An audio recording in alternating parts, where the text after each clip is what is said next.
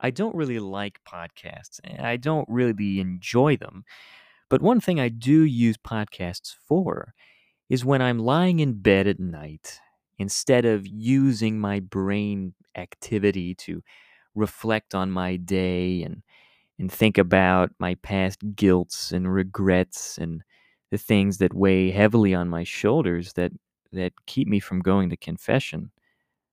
Uh, I listen to podcasts to kind of drown out that noise until I pass out into some dreamless void until I'm teleported into morning.